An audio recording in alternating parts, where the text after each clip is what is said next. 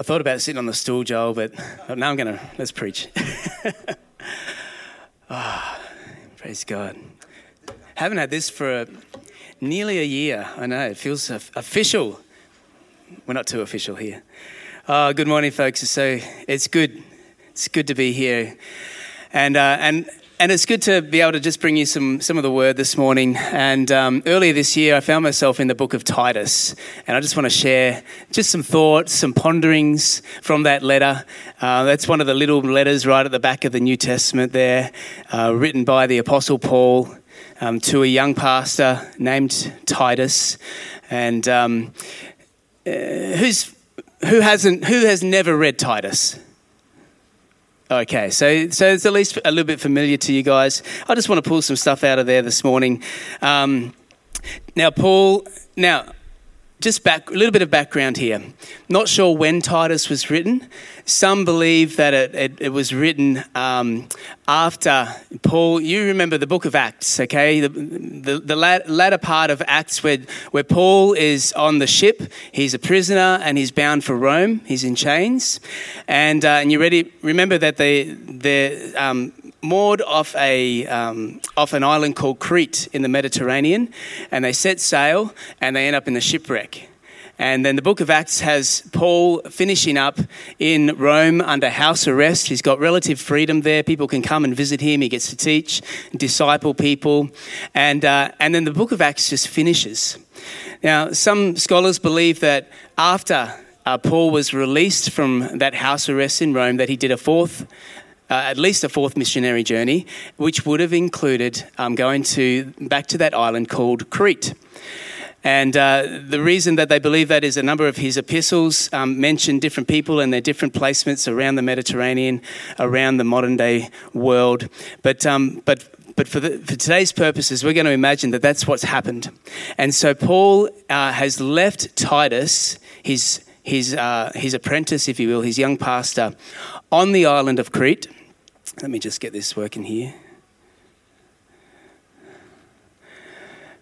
There's our Mediterranean there. And there's our island of Crete right there in the middle. Crete didn't have the best reputation. It wasn't known for its sophistication. That term that we have, you cretin, okay, comes from the people of Crete. Seriously, okay. Some might say it was the Nambour of the Mediterranean, but we know better, and it was more likely the Gympie, okay. All right, so picture Pirates of the Caribbean. And what was that island that they went to, Tortuga or something like that? That was kind of similar to what Crete would have been like, okay? Not many savoury characters there. But Paul has visited there. He's left Titus there to strengthen and establish the churches that have been planted. Now, Paul, as you know, his modus operandi, his whole intention was to plant churches all over the Mediterranean at very strategic locations. And Crete was another strategic location. It was, if you like, a highway and a byway of the ancient world. Even though it was an island there in the middle of nowhere, it was a place where often ships would stop, people would come, cargo would be offloaded, and so it made sense for Paul to plant churches there and to start a gospel work on the island of Crete. Okay, so there's our background, probably written around the early 60s and after the book of Acts. Speaking of which, quick little ad, we have the book of Acts coming here to Flame Tree. You guys know that, hey? Thursday nights, starting this week for 5 weeks, we're having our friends from YWAM, their Bible college, are going to come and teach through the book of Acts. So if you want to jump deeper into that book, come along on Thursday nights from 7 till 8:30 for the next 5 weeks. All right. But Crete, being the place that it was, full of unsophistication and full of, I guess, a very worldly place and a very mixed place. It wasn't a religious centre. It was definitely a secular centre. I just thought this morning it'd be cool to pull out some ponderings from Titus and look at some principles for life and ministry in times of dramatic change and an uncertain culture. It sounds a little bit like the West today, don't you think? dramatic change, and an uncertain culture.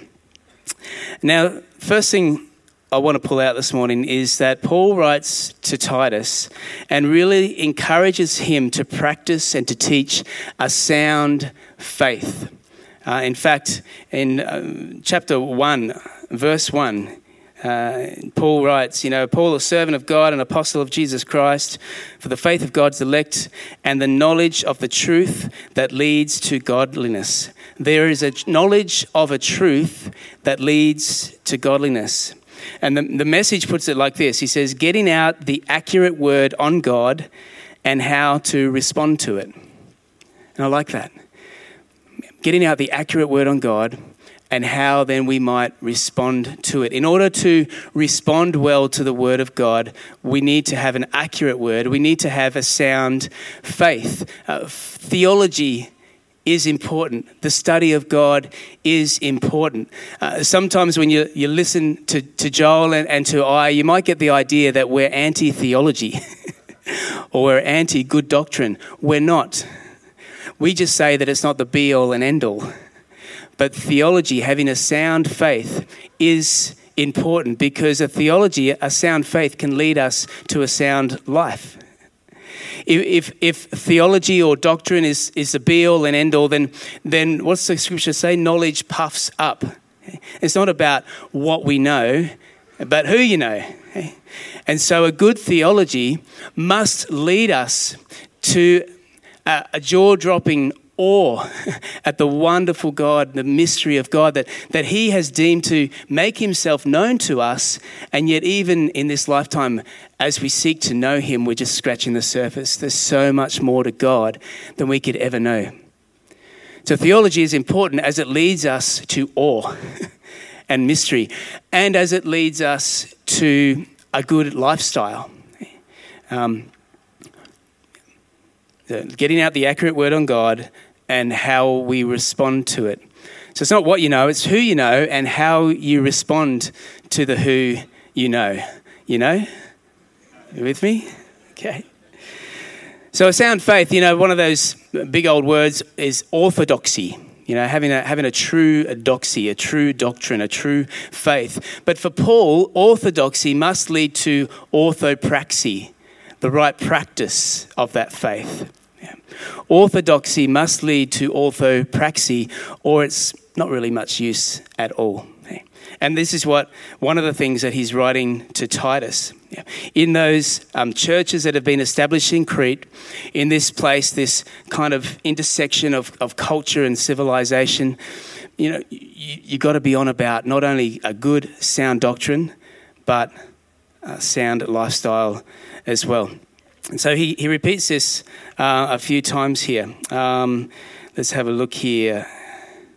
Chapter 2, verse 1. You must teach what is in accord with sound doctrine. That's orthodoxy. And then a little bit later in chapter 2 from verse 11, he says, for the grace of God that brings salvation has appeared to all men. What's it? The grace of God. The grace of God teaches us to say no to ungodliness and worldly passions and to live self-controlled, upright and godly lives in this present age.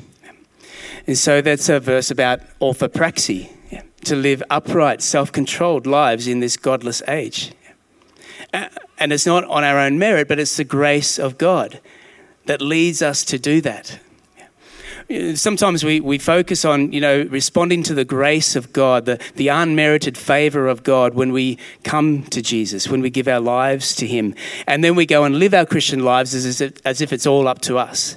No, the grace of God is there at the beginning, it's there through the middle, and it's there at the end as well. It's the goodness of God overflowing in our life that can teach us and then can help us apply what we are learning into our lives. Orthodoxy must lead to orthopraxy, but it's all from grace. So here's a principle that I want to share from this. Simply this: know what you believe so you can live well.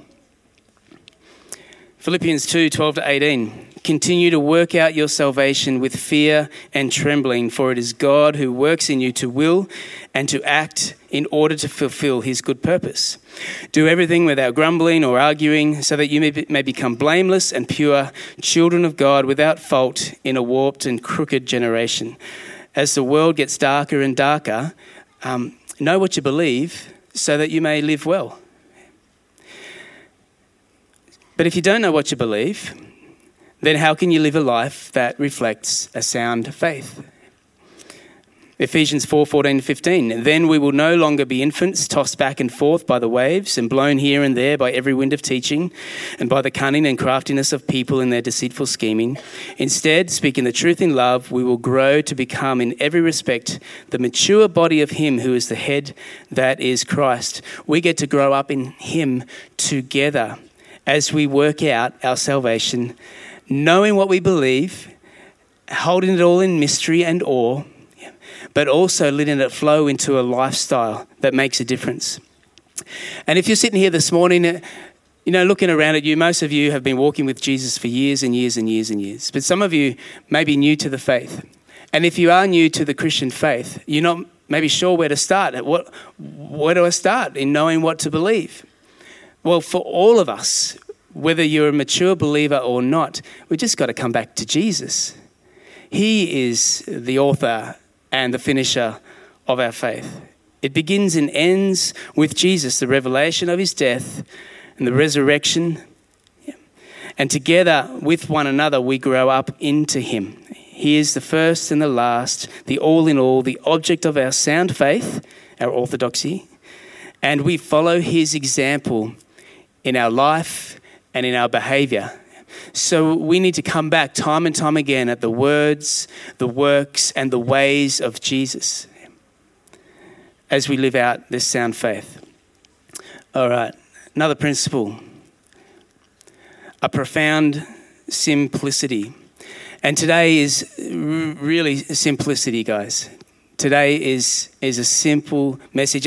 And Paul is advocating to Titus to go after a profound simplicity. You think about that term, a profound, it's deep, it's multi-layered, it's textured. There's something worth thinking about here. And yet on the same hand, it's simple. It's a simple gospel that we follow. Yeah. And in a time of convoluted messages, as Titus was experiencing in Crete, Paul encourages him to keep to a simple gospel. Chapter 1, verse 10, for there are many rebellious people, mere talkers and deceivers, especially those of the circumcision group. They must be silenced because they are ruining whole households by teaching things that ought not to teach, and that for the sake of dishonest gain. So here in Crete, what was happening, it seems, were that there were those of the circumcision group, the Judaizers, if you like, that Paul has a lot to say about in the letter to the Galatians. Okay, so these were Jewish Christians who said to Gentiles that actually in order to follow Christ, you have to become a Jew first. And for the blokes, that was particularly painful. Okay? We know what Paul's stance is on that. He says, no, it's by grace alone. You don't have to become a Jew before you become a Christian. But these Judaizers, these circumcision group have made their way even to as far as Crete and are seeking to influence and to lead astray some of these new believers. And Paul is saying to Titus, no, preach the gospel. Keep it simple. There are no strings attached when it comes to having Jesus in your life. Jesus is enough. You don't have to become a Jew first. Keep it simple. But at the same time, the locals, the Cretans who were Greeks, were kind of, their background, you think of it, a spiritual background was with Greek mythology, all the gods. And so what seemed to be happening was that even in their mix, there was all this kind of hybrid faith of Jesus plus Zeus, or Jesus plus Hermes. And so there was, again, a lot of mixture there, a lot of mix-up. And Paul is simply directing Titus to teach the Cretan believers to live a sound and simple faith, uncomplicated by religion, and untainted by the world. And I encourage all of us to do the same. That we would live a sound and simple faith, uncomplicated by religion and untainted by the world. Jesus is enough in this lifetime. Yeah. It's not Jesus plus a particular gifting, or Jesus plus a preferred style of worship, or even Jesus plus a political party that you line up with. We can have those preferences, but we need to draw a solid line in the sand when it comes to actually my life, and what it counts for is Jesus. He is enough. Yeah. So we keep ourselves uncomplicated from religion, and isn't that hard? And untainted from the world, and isn't that harder still? Yeah. So the principle for this is keep it simple, saints. You see what I did there? You know what I meant? Keep it simple. Oh, well. All right. Keep it simple. Yeah. Chapter 3 of verse Titus. Just some practical words here. Verse 1 and 2. Remind the people to be subject to rulers and authorities, to be obedient, to be ready to do whatever is good, to slander no one, to be peaceable and considerate, and to show true humility toward all men. These are words for our days, aren't they? And jump down to verse 9 there. Avoid foolish controversies and genealogies and arguments and quarrels about the law, or about the election, or about COVID, or about anything, because these are unprofitable and useless. Warn a divisive person once, and then warn him a second time. After that, have nothing to do with him. These are strong words. Wow. I mean, it's all about love and accepting one another these days, isn't it? This is in a church. Warn a divisive person once, and then warn him a second time. Verse 11, you may be sure that such a man is warped and sinful. He is self-condemned. So keeping it simple and really smack bang between those practical words there from verse 4 of chapter 3. These beautiful words here. But when the kindness and love of God, our Saviour, appeared, he saved us, not because of righteous things we had done, but because of his mercy. He saved us through the washing of rebirth and renewal by the Holy Spirit, whom he poured out on us generously through Jesus Christ our Saviour, so that having been justified by his grace, we might become heirs, having the hope of eternal life. Do you see the richness and the symmetry in those words there, that he has saved us? He is the one that has done it. The gospel is the Lord's. And do you see him? He's talking about Jesus and the Spirit there. There's a Trinity represented in these verses here. And so the simple gospel is that we were lost. God loved. Jesus came and died, rose again, and now we get to live. And we are heirs of this glorious promise. Yeah. It's a sound and simple faith. Yeah. All right. Okay. Another principle. There it is. Expect change. I'm not talking from the vending machine. Sorry, I'm a dad. Gonna make dad jokes. So back in chapter 1, verse 5, Paul writes, the reason I left you in Crete, which leads me to believe that Paul was with Titus, that they were there together starting this work. And then Paul went on, as he often did, left Titus there in place. The reason I left you in Crete was that you might straighten out what was left unfinished and appoint elders in every town as I directed you.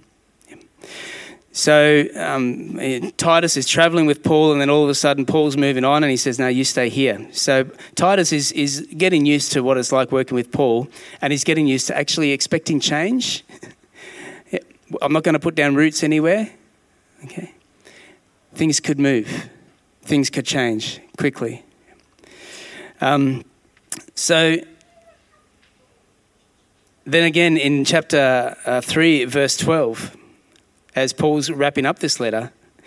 Listen to this. As soon as I send Artemis or Tychicus to you, do your best to come to me at Nicopolis, because I've decided to winter there. As soon as I send Artemis or Paul doesn't even know who he's going to send. He doesn't know when he's going to send them.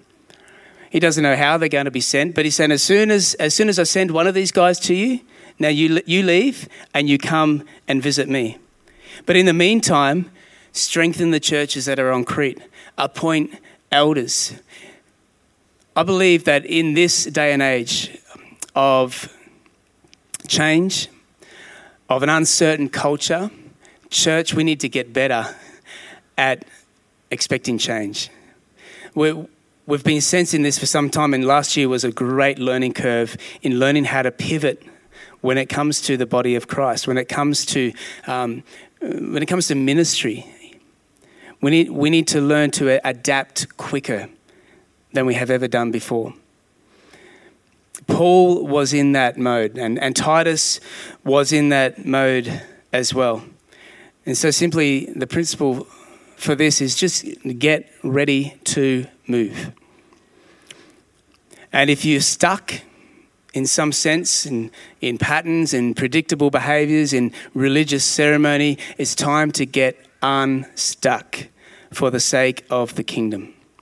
It's not about our personal preferences or our comfort. It's about being ready to move. It's about being ready to pivot quickly as the Lord leads us. And we know that may mean that some of you here will go, will leave here. We also know that others will come in. But any leaving, changing, anything in the body of Christ, any mix-up, let it be for the sake of the gospel and calling rather than personal preference or individual comfort. Yeah. We're on mission here, guys. Yeah. Discipleship is about following Jesus, which suggests movement, not stagnation. You might have read in the email that was sent out that even here at Flame Tree, we are in need of children's ministries to start up again. In a couple of weeks, they're going to be starting up again. And after a year off, we're pretty light on the ground. We're thin on the ground with people to put their hands up in our Sunday school, in our kids' church, in our creche. And before you start thinking, this is Stu putting out the call, to babysit or to childmind, this isn't childminding. This is discipling the next generation. And an investment in those ministries, teen church as well. We don't have leaders for teen church this year. But an investment in these ministries is discipling our future worship leaders, our future preachers, our future missionaries, our future mums and dads, our future kids who are going to be in the workplace, impacting their world. Expect change. It's time to move. Do you think those elders were ready? Paul writes to Titus, appoint elders. And I don't know how long Titus and Paul had been there in Crete, but I can tell you that those elders probably didn't think they were ready. Sometimes a prerequisite for Christian ministry is a belief that you're not ready. A love for Jesus, a solid love for Jesus, a sound faith, a lifestyle that matches that faith. But then also, I actually don't feel ready. I'm not equipped for that. Good. You're ready.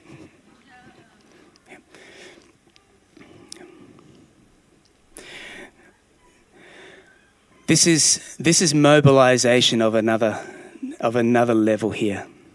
As Paul's saying, appoint elders. We're not talking one church. We're talking different cities, different harbours. Crete was an island. Appoint elders, train them, and get ready to leave.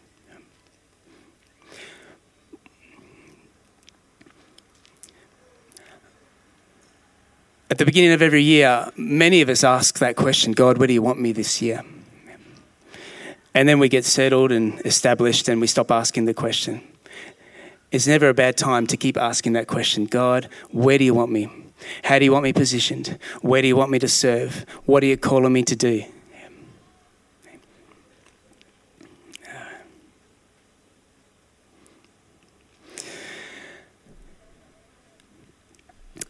So I just want to encourage you guys as we continue heading into 2021. Keep coming back to Jesus. Get solid in your faith. If there's been any shaky ground, look at the words, the works, the ways of Jesus. Know him afresh. Let his teaching, let the Holy Spirit cultivate in you a lifestyle of praise, of worship, of orthopraxy, keeping your faith simple and profound at the same time, and get ready to move. It might mean a physical move.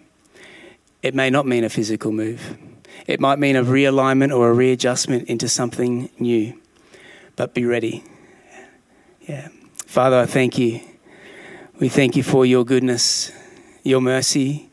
We thank you for this gospel that we get to call ours, that your story becomes our story, Jesus.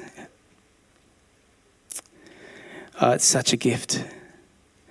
Lord, I pray for my brothers and sisters here today that you would firm up our faith, make it stronger than ever.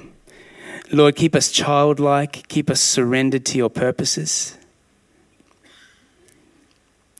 Jesus, we pray that our lives would shine your light in a crooked and depraved generation. Keep us from baseless arguments, Lord God, and controversies. To seek you first, Lord God, in your kingdom. Father, we look forward to what you want to do in and through us. And we ask, Lord, afresh, that for Flame Tree, Lord, you would continue to establish and expand your kingdom through every one of our lives. God, we love you and we bless you. In Jesus' name, amen. God bless you guys. Don't forget Thursday night with YWAM. And we'll see you next time.